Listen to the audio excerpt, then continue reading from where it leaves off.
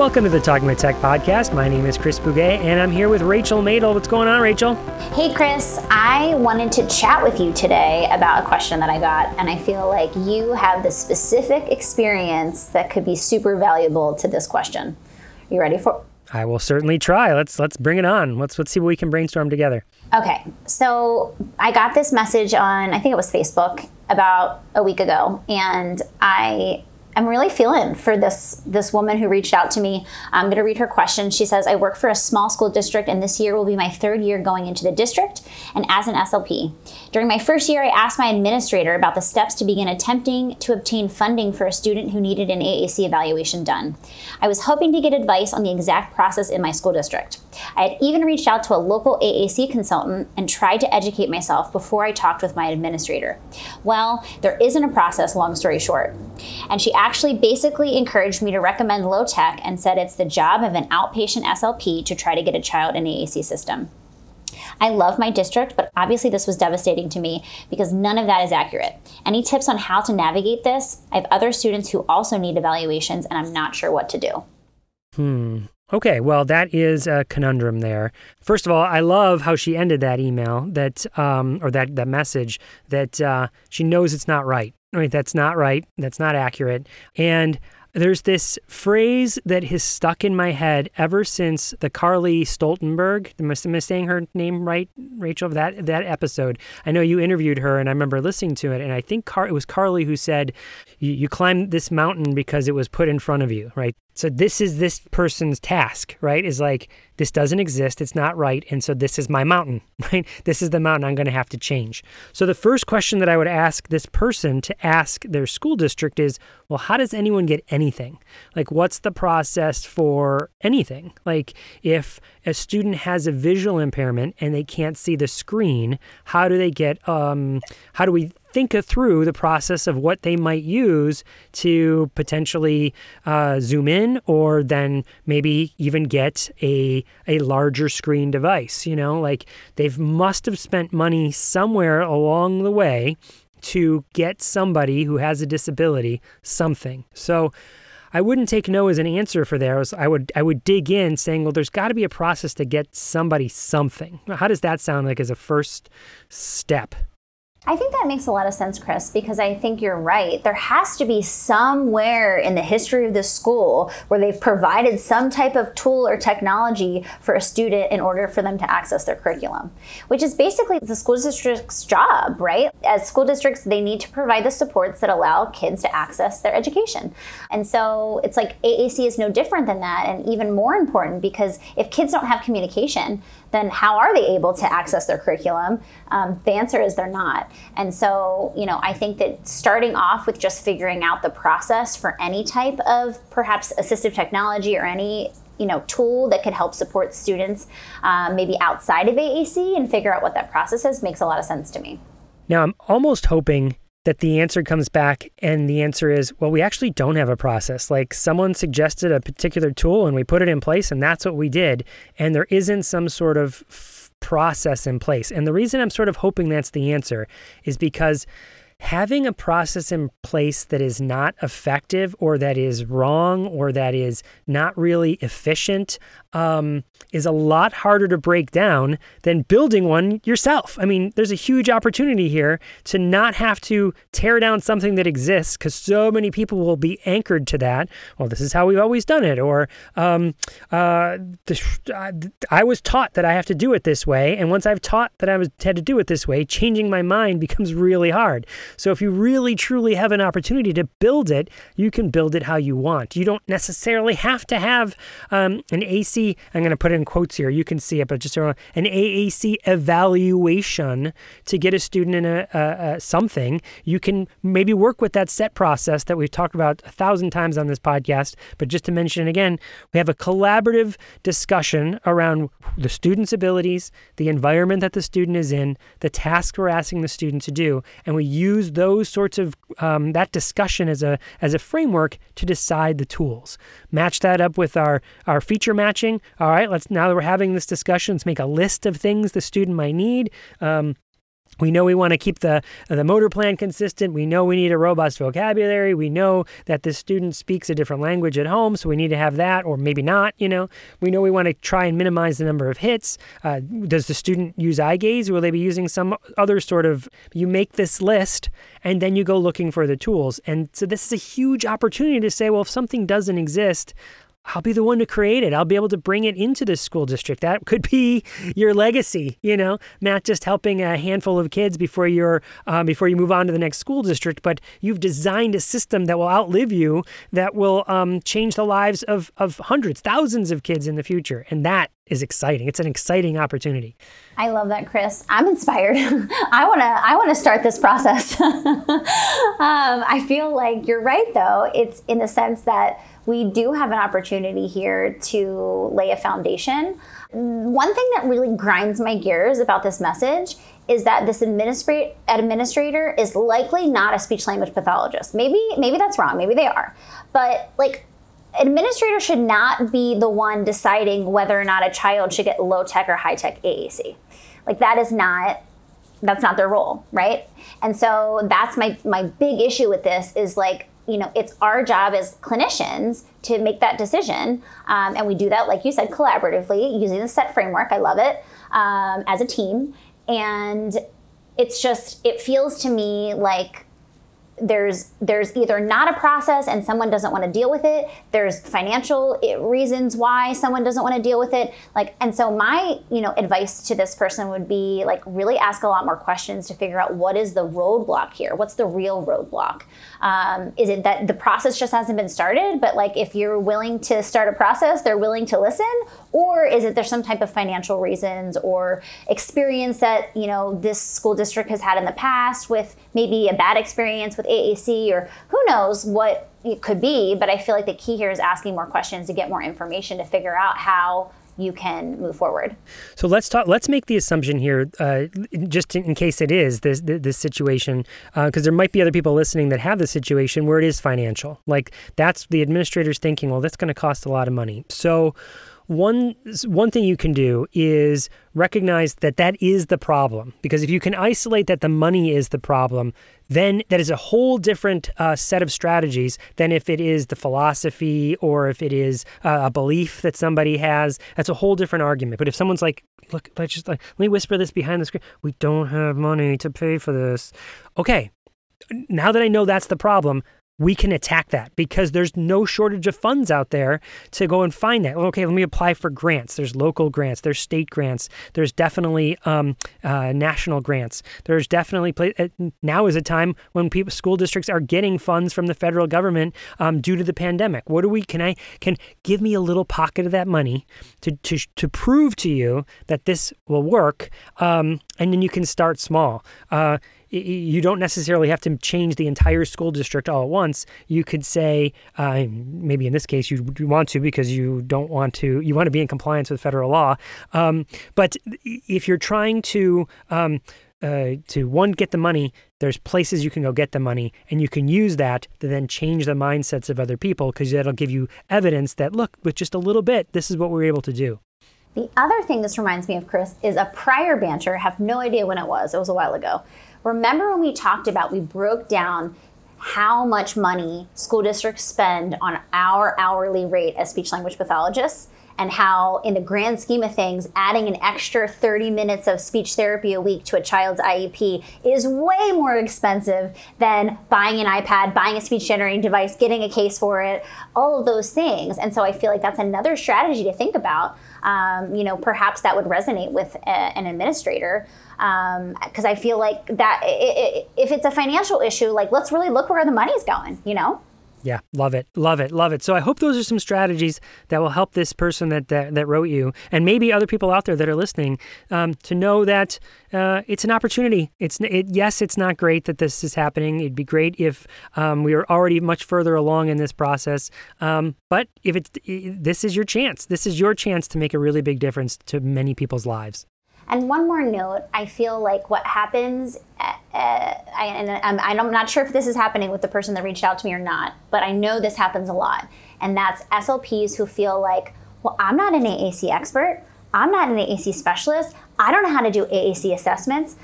So my recommendation would be to remember that you understand speech and language development, you understand how to support communication, and all of the stuff with the tools and the different AAC option, all those things you can learn over time.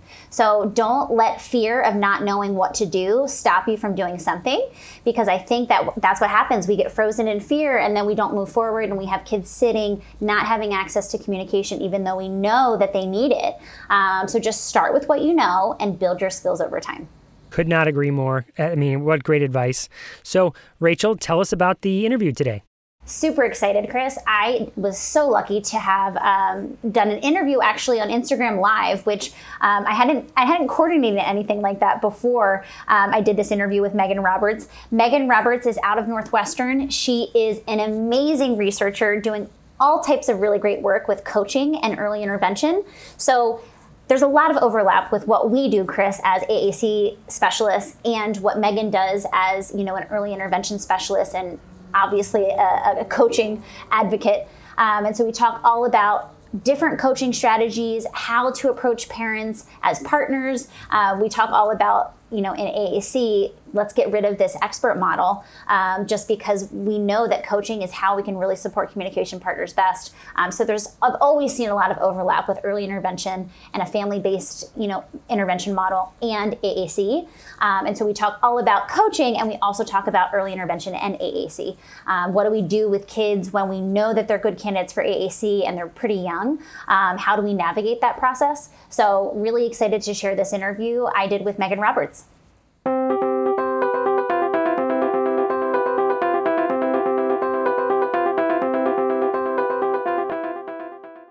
Great news, everybody. We're going to be presenting a pre-conference workshop for Closing the Gap called Designing and Delivering Empowering Experiences to Teach Language Using AAC.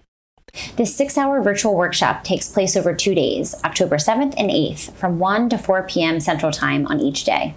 This interactive workshop explores strategies for teaching students of all ages language by engineering environments so all communicators have opportunities for rich, meaningful practice in the context of everyday routines. Participants will get to explore how to design experiences using interactive technologies, which empower the student and their support network, putting them on the path to achieve their lifelong language goals. During the workshop, we're going to take an in-depth look at building the skills of communication partners through structured training centered on both consulting and coaching.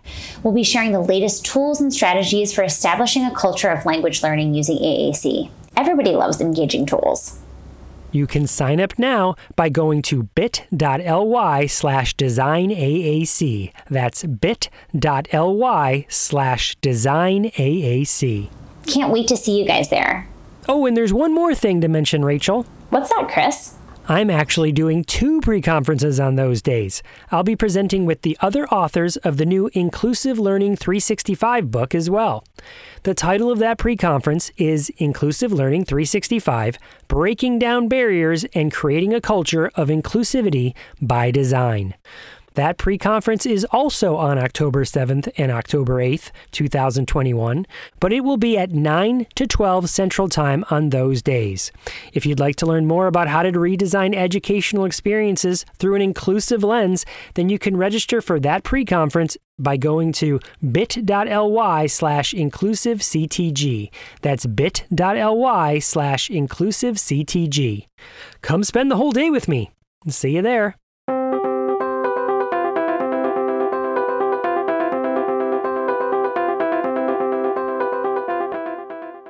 Megan, super excited to have you here.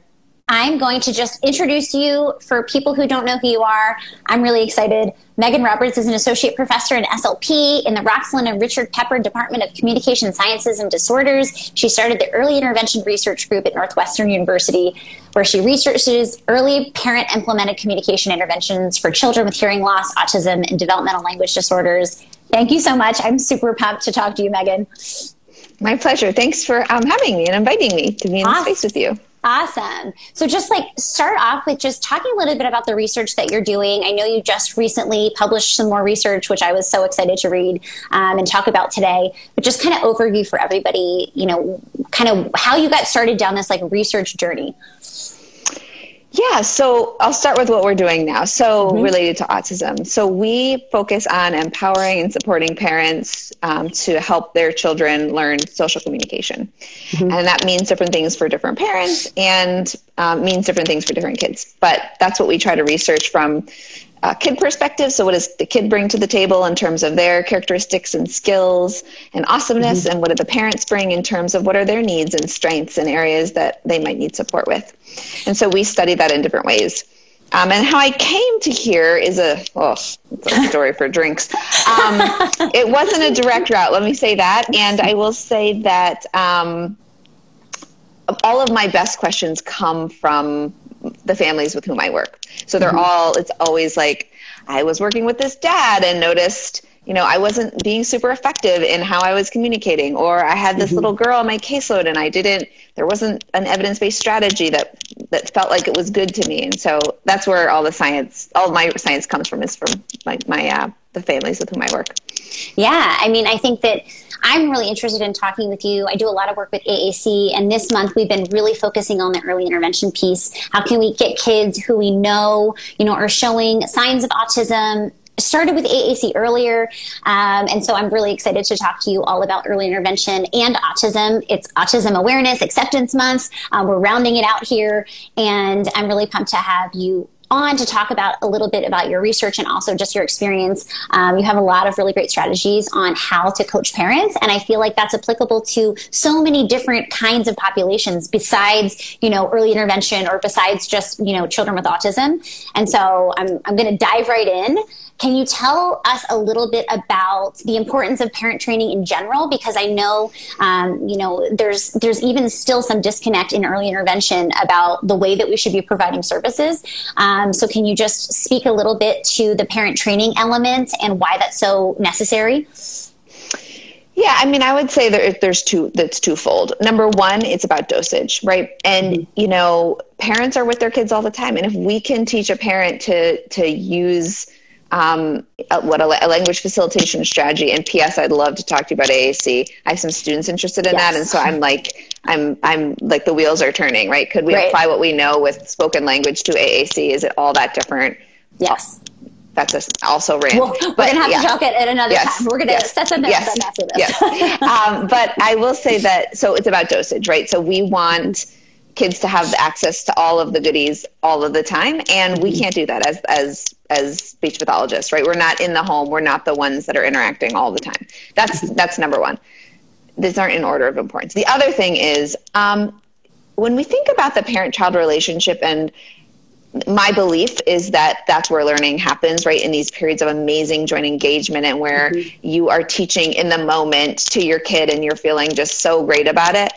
And I think there's something to be said when you see a skilled provider elicit things that you as a parent that is challenging for you. And I think that might do something to your self-esteem as a mom of many tiny humans.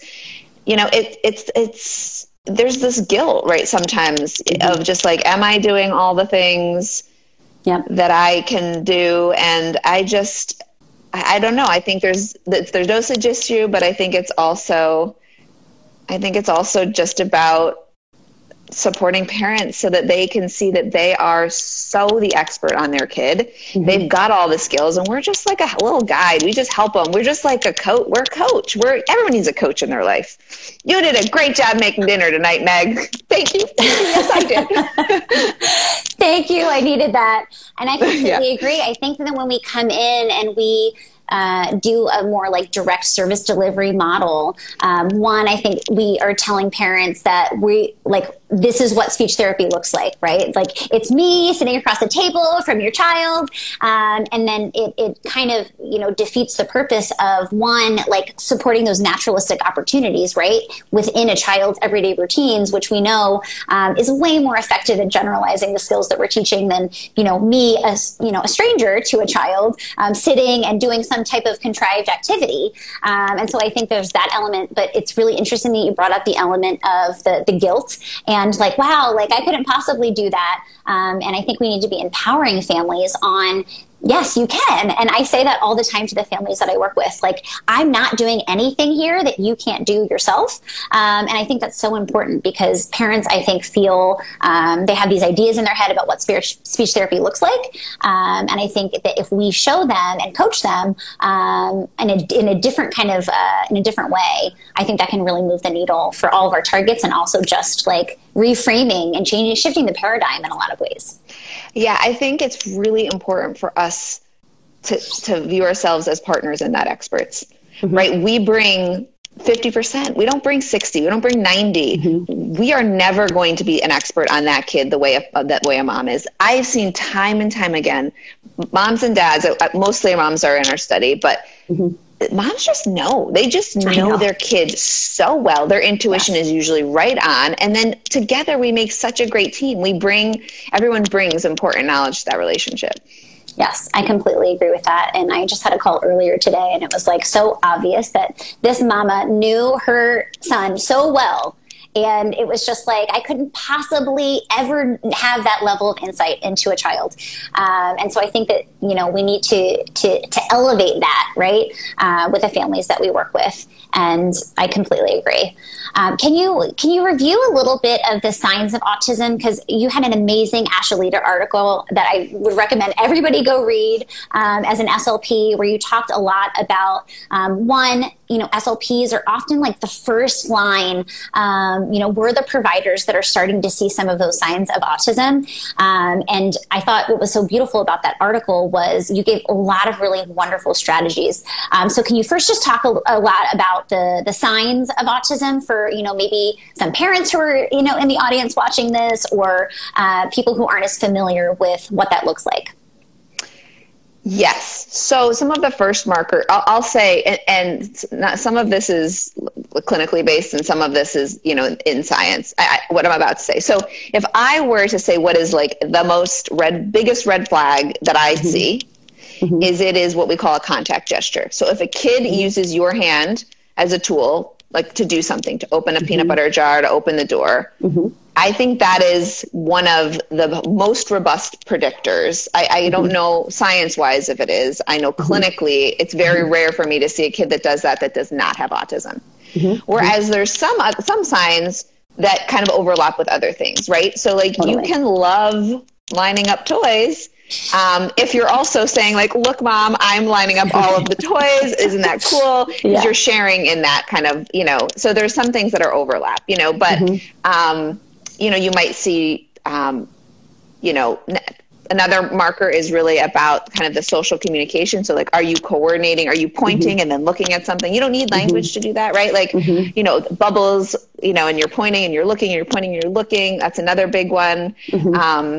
And so, oftentimes, we also see kids who aren't talking, but there can be other reasons. And so it's really one of the hallmarks, that there are two big buckets, right? The social communication bucket and kind of those restricted and repetitive behaviors, restricted interest and repetitive behaviors, right? So, insistence on sameness, like always wants to do kind of the same thing, or might, really like the feeling of something. And, like my daughter, for example, loves to rub like this little bunny, like on her nose over and over and over again. Like she's 6. I'm like waiting for it to, when is it when is it gonna go? But she's got great social communication, right? So it's like, you got to kind of check off and make sure all of the buckets are checked. Does that help? Yeah. And so it's not just like these isolated things. So it's really just like being able to interpret the bigger picture. And I definitely see like all of those things that you're mentioning. Absolutely. Especially, and it's not just a lack of communication, right? Like if there's that joint attention and the, referencing and like awareness that like, I'm looking at you, I'm looking at something, those are really good signs. And I think that is something that's sometimes overlooked. I think it's just like, there's a lot of like confusion out there about like autism and diagnosis and all of these things. And so those are super helpful. What do you think the role of speech language pathologists are as far as the early diagnosis, I guess, of autism? I mean, I think it's critical. I think we're in the homes of families, and I think it's our job together to try to make sense of what might be influencing learning, right? And one of those things is autism. It could be other things, but I think it's about sharing the conversation and opening up that space and just wondering. It's like, I've noticed that he's doing this. What are you thinking? You see that a lot. How do you feel like that's impacting his learning, right? And it's not coming out right out of the gate and being like, I think this is autism, but it's about recognizing that kids learn differently and experience the world differently. And there are some things that, we can do better to help support learning if we know what might be driving some of these, learning differences. The other thing I want to just say, a hat tip to girls, I think the way girls present with autism early in development is very different than boys. And I am not confident in my skills. I'll just be real clear right there. I'm not as confident. Girls, I think, have just a different profile that I don't think we understand quite yet. That we see them, we kind of know what they're going to look like when they're 7, 8, 9, but I don't know what those girls look like when they're 2 and 3. I don't think they look, some of them don't look like boys. So I will say that we need more research there. Yeah, I definitely have just clinically observed that. And I feel like girls with autism present very differently. And it's really interesting that you mentioned that, because I feel like I've seen some girls who are less than 3, so really young, and eventually go on to get a diagnosis. And I'm like, wow, exactly like you said, presented very differently than, a lot of the boys that I've seen. So I definitely think that's good to highlight and punctuate. You mentioned, part of what you mentioned is this idea of saying I wonder, or I'm noticing. Can you talk a little bit about that as a strategy to start bringing up the conversation? Because I know there's a lot of SLPs out there that are like, I don't want to touch this with a 10-foot pole. We can't diagnose autism. And it's uncomfortable conversation to bring up. So can you talk a little bit about some strategies like that that you can use when you're working with families and to bring up something that's not an easy conversation? Yeah, I would definitely say that it is not comfortable to say things that are hard for anybody, whatever it is. Right. I would say, though, that one of the most important things is my relationship with the parents with whom I work. And I think that when I don't want to have that conversation, I remind myself that is a moment in time. But for that parent to have worked with me for 6 months in the home, and then them go and get a diagnosis, and how will I feel when they come back and say, Meg, did you know? And what am I going to lie? No, I owe it to that family.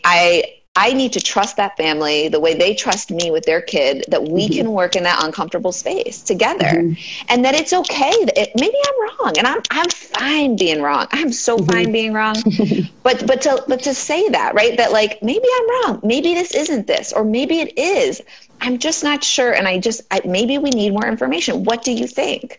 My goal is not to get families to do medical diagnostics for autism. My goal is for families to recognize behaviors in their kid that might influence learning and might benefit from additional information. But if a parent doesn't think their kid needs to go to that, I am not the person that's going to push that parent to go, because ultimately I want to do what's best for that unit. And so the parent goes and gets the diagnosis. What are they going to do with it?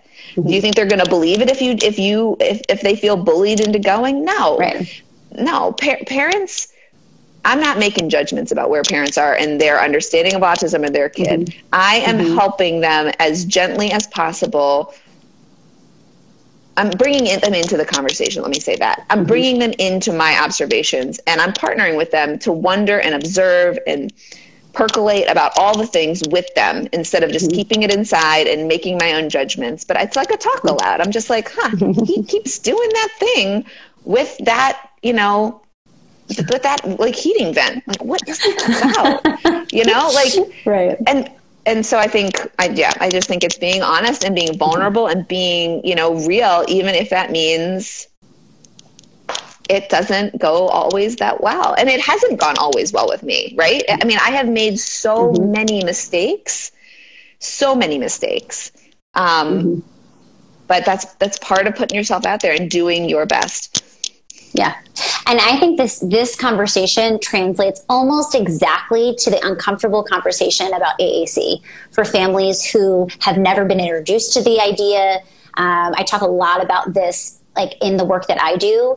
It's like the way we talk with families and introduce this idea that we might need some type of alternative or augmentative form of communication for their child. We have to be really gentle with that process, and it has to happen after we've established trust, and it has to be over time. It's not something where I just like show up, I roll in, I haven't built rapport or trust, and then I'm like, actually, I think we need to do AAC with this 2-year-old, right? Because it's hard. It's a process that families have to go through, and sometimes families aren't ready to have that hard conversation about, using some type of alternative, and it feels like for a lot of families giving up hope that verbal speech will come, which is a grieving process for a lot of families. And so I completely see everything you're saying relating to the AAC conversation. And sometimes we need to have both those conversations. And so it's just like, it's really challenging, but I think it's really, if we, like you said, if we built trust with a family, we owe it to that family to step out of our comfort zone a little bit, and really be open and honest about what we're seeing, because ultimately we're there not to make sure that the family agrees with us or does what we want, but instead has the information that they need from the providers that they trust, so that they're able to make a decision about what they want to do with the information that we give them. Exactly. I totally agree. Okay, let's talk about your research. I'm really excited. It just came out. Tell us about, you did a meta-analysis. Tell us all about what that looks like and what you were looking at.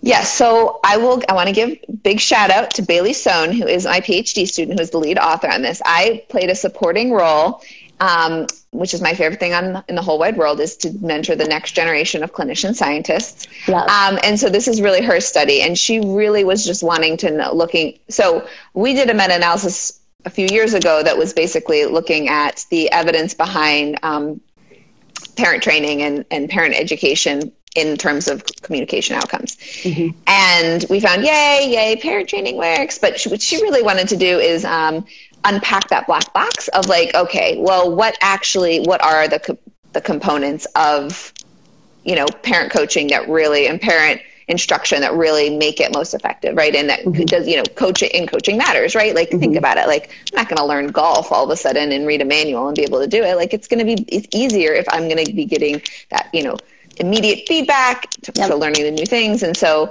it was really synthesizing, not just for speech pathology, but, across, other domains, looking at the effects of parent coaching. Mm-hmm. And so, we just published that study, and we're trying to get a few other things published that aren't yet published, if you want to hear about them. Please tell us everything. So we looked at, so when COVID hit, so COVID is, affecting so many things in so many ways. Yes. One of a big thing it's affecting is the wait list for autism diagnoses. So they were long pre-COVID, but they are super long right now. Mm-hmm. And so we did this so Vanderbilt University did the Telepeds. It's this basically televersion of this autism screener that you coach the parents to do via Zoom, and then you score it using Zoom. And so we pivoted very quickly and tried it out with some families, and we looked at their satisfaction. We surveyed them, and so we're writing up those results right now.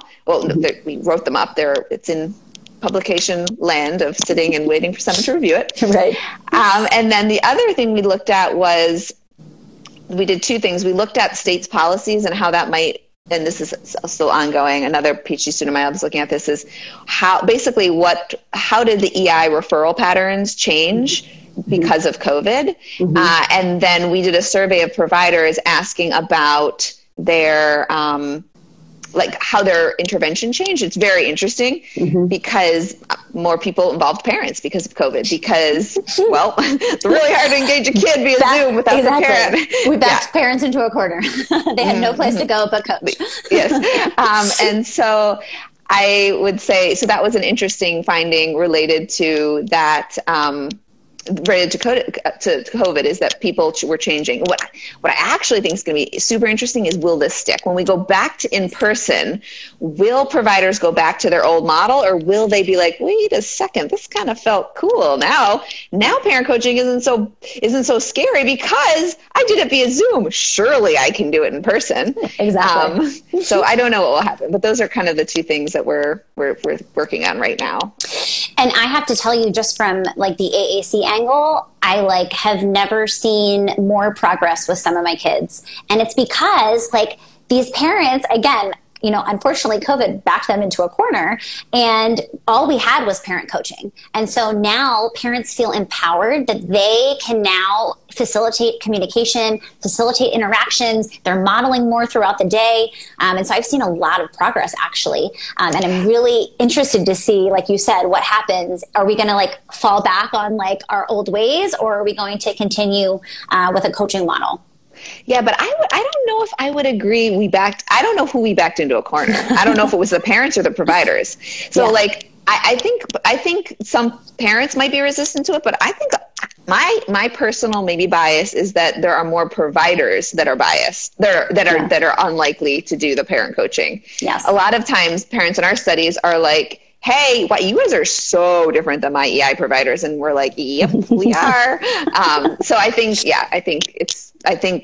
COVID made providers change, which we'll see if it sticks. Yeah. And I mean, just knowing what we know about the research about AAC and efficacy, we know that if we coach the communication partners, if we coach the circle of support around a child who uses an AAC system, that's the indicator of the most success and progress. And so in a lot of ways, I feel like I was now able like to be in a child's kitchen, like coaching mom on like how to model open when she's opened the refrigerator and the cabinet and all these, you know, amazing naturalistic in the real environment opportunities that really have moved the needle as far as communication gains. And like you said, I think like empowered parents, like I can do this. Wow, I actually can do this. And what I'd also know is like, are we able to engage parents differently? Because it's easier for us to hop on a Zoom at 6 o'clock at night as opposed to drive to a visit. So like, could we see working parents or parents that don't have the luxury, right? The privilege of being able to be home during the day for when we happen to see kids from 9 to 5, you know, I think to your point, like we can hop on a bedtime call to troubleshoot and be like, oh, hey, maybe this, I'm happy to help here. Like, let's brainstorm this, like activities and parts of the day that we don't usually have access to because, you know, for whatever reason. Yeah. And I do a lot of work with like video modeling and video, like asynchronous coaching. And so that's been so helpful is because like you said, it's like, I'm like, okay, like I want to see the bedtime routine. Like he's really motivated to read stories at night. Awesome. Like take a video. And then the next session we go through that video together and we pause and, you know, I'm asking reflective questions and I'm really helping, you know, guide parents to how to become better communication partners. And that's been super helpful. And I was doing a lot of telepractice prior to COVID-19, but now nice. I feel like I'm like, you know, well-versed and well-practiced and have thought of even more tools and strategies and systems to kind of put in place to help families. Because I think that's so important. And I think there's definitely feels like a disconnect with parents feeling like, I don't know what's happening at school during their speech sessions. And so I think that bridge between school and home has been really helpful for kids who are obviously school age too. No, I think you bring up such an important point, something I don't have expertise in, but want to think all the time about, which is, you know, we have the luxury in EI where, you know, it's expected, whether or not we're doing it is another thing, but talk about where we don't involve parents enough is definitely like school. Cause that's, you know, you've got your caseload and your all the things. And then it's just, that's one thing we need to do better at, but man, talk about barriers. I know. And I think one of the barriers was like, how do we connect? And I feel like what's nice about COVID is like now we can connect virtually via Zoom and video and all these things that we've practiced, you know, during the pandemic. Now it's like, well, we don't need to not, you know, keep doing that, right? I still want to see that bedtime routine and be able to coach you through that. And so I think that thinking creatively about how we can do that with families is what I'm hoping to see, you know, continue on. So what's interesting about that and related to kids, you know, kids with autism, all kids, I was nervous about the everything because I believe relationships are the key to everything. Like I just do. Like when I mentor my students, when I work with a parent, my kid, all of that, I think that's my belief is about relationships. And I was wondering, can we do this? Can you build a relationship via Zoom? You know what? You absolutely can. I have watched my therapists build such strong relationships with families. And I now have taught a whole cohort of students who I think I'm the closest to, and I've never met them. It's fascinating to me to see what we as humans have been able to do and connect via technology. 100% agree. What's a fun fact? So my co-host on my podcast, Talking with Tech, Chris Bugay, we've only met in person once. What? One time. And he is like one of my dearest friends. I feel like it's crazy to think, like, I mean, obviously we record a podcast every week, and so we meet via Zoom, but it's just like wild to think that I've built such a like very close relationship with someone. It's amazing. We've met once for like a few hours, and that was it in person. Yeah. I know. It's so crazy. Well, Megan, thank you so much for coming on. I want to respect your time, and I really appreciate all of your insight. I'm really excited to share this, obviously with Instagram, but also with the Talking with Tech audience, because I know they're going to love to hear this. And I feel like all of your insight, it translates so nicely to AAC. I think there's so much overlap. I feel like we're going to have to do a follow-up call just to talk all like EI, AAC, because I feel like there's definitely not enough research kind of joining those two forces together. And I definitely think there's so much overlap, and we can learn so much from each other. Just because a lot of the kids that we work with AAC-wise, it doesn't matter their age, their developmental age, or their chronological age. It's really like they're emerging communicators. So we're teaching the same strategies that we're teaching for early intervention. We're just adding that layer of now we have to, figure out how to use this tool or this device. So awesome. Can I just say one last thing? Yes, please. If there are any clinicians out there who we're always looking to partner with people that are on the ground. I say in the wild, in the wild, to help us be better and what's the next thing we need to study? Just like relationships with families, like that's how I feel about relationships with clinicians. And so if you're thinking like, wow, how do I become part of science? Or I have a question or any of that, like please, we're at ei.northwestern.edu. That's our website. We have a way to click and we can schedule a call to be like, hey, who are you? And just start to build those relationships. But it's so important to me that we develop those we maintain relationships with clinicians. And so I just wanted, if you don't know me or don't know our group, I hope to get to know you, and I want you to reach out if this at all resonates with what you do in your practice. Amazing. And we'll definitely link to that in the show notes of the podcast so everyone can have direct access to you and all the amazing work you're doing. Thank you again so much, Meg, for coming on. I'm so excited to have met you. And this is just the first of hopefully many conversations we can have together. I hope so too. Yay. Awesome. Okay. All right. Thank you guys for joining us. Take care.